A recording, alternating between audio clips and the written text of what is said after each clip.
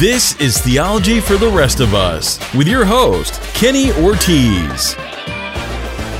Hello. Welcome back. Welcome into another edition of the Theology for the Rest of Us podcast. I'm Kenny, coming at you from Minneapolis, Minnesota. Thank you so much for listening. Thanks for downloading. Thank you for allowing this podcast to have an influence and a voice in your life. I am so grateful and humbled. This is episode 285, and in this episode, I'm going to answer a question that I got by email from a listener of the podcast. The listener's name is Jackie. I am really excited to answer this question and tackle this, so let's get right to it. Here's the email that I got from Jackie. Why did God allow sin in the first place? If we are accountable for Adam sinning, and obviously we all sin too, but God created us that way, isn't that confusing? Jackie, this is a great email. Let me say that yes, I do believe that God created Adam in such a way that Adam had the ability to sin. I also believe that God knew he would sin. There are some Christians that would disagree with that. They are a minority. In fact, some people would call them heretics. But there is a segment of Christians that do believe that God didn't know Adam was going to sin, or that God couldn't see it. I think the Bible clearly speaks to something different than that. God did create Adam with the ability to sin.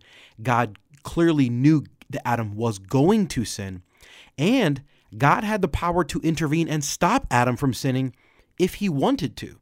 Now, there is a particular segment of Christianity that would say God could not stop him, that once God created everything and sort of set the world in motion, that he couldn't intervene, that he couldn't violate Adam's free will, that God had no power to stop Adam from sinning.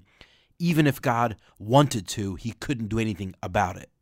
I want to make it very clear. I disagree with that assessment. I disagree with the segment of Christians that would make that assertion. When I read through passages of Scripture like Proverbs 16, Proverbs 21, Genesis 50, Acts chapter 2, Acts chapter 4, Romans chapter 9, when I read through the book of Job, when I'm examining the New Testament as a whole, I simply think the Bible teaches something different than that.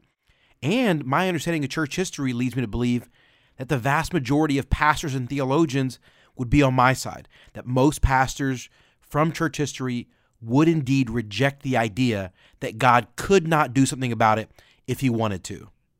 So, God did indeed create Adam with the ability to sin.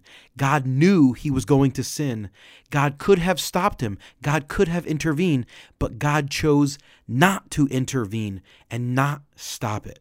And the question is, why? Isn't that odd? Isn't that confusing, as Jackie asserted in her email? And I think I completely understand Jackie's feelings and sentiments and thoughts. And here's the best answer that I have. It seems to me, as I read through the Scriptures, that God sees that he would get more glory through the redemption of humanity than through the sinlessness of humanity. Let me say that again. It appears to me that from God's vantage point, he believes, he thinks, he is confident that he will be most glorified through redeeming sinful humanity than by being worshiped by perfect humanity.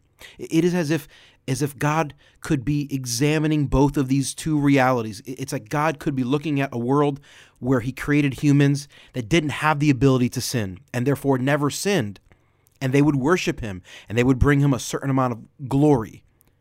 And then God is looking at this other reality where humans were created with the ability to sin. They choose to sin, but then God makes a way for them to be redeemed through faith in Christ. And that God gets a particular amount of glory from that through the redemption of humanity. And it seems as if God has evaluated these two realities, or these two potential realities, and that God knows he would get more glory through the redemption of sinners than the amount of glory he would have gotten if he had just created humans perfect and sinless without the ability of ever sinning at all. Now, from my limited, finite human vantage point, it would seem to me like maybe God would get more glory if we were just all perfect and never sin in the first place. But obviously God disagrees with me, because God would have done it that way.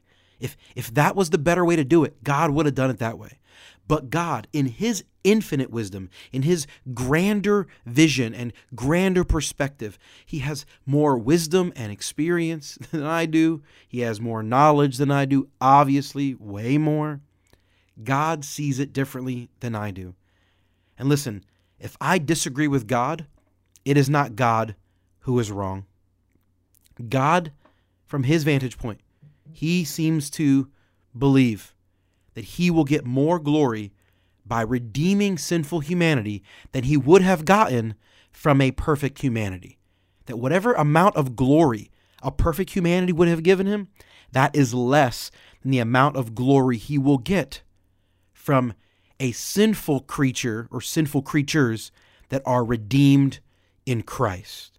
That amount of glory is grander and greater or more valuable to God. If the other one was more valuable to God, he would have done it that way. The sheer fact that he didn't do it that way proves to us that God will get more glory having done it the way he's done it. And the book of Ephesians tells us, both chapter 1 and chapter 2 speak to this. And this concept that this is all done to the praise of his glorious grace. That term is used multiple times in Ephesians 1 and 2.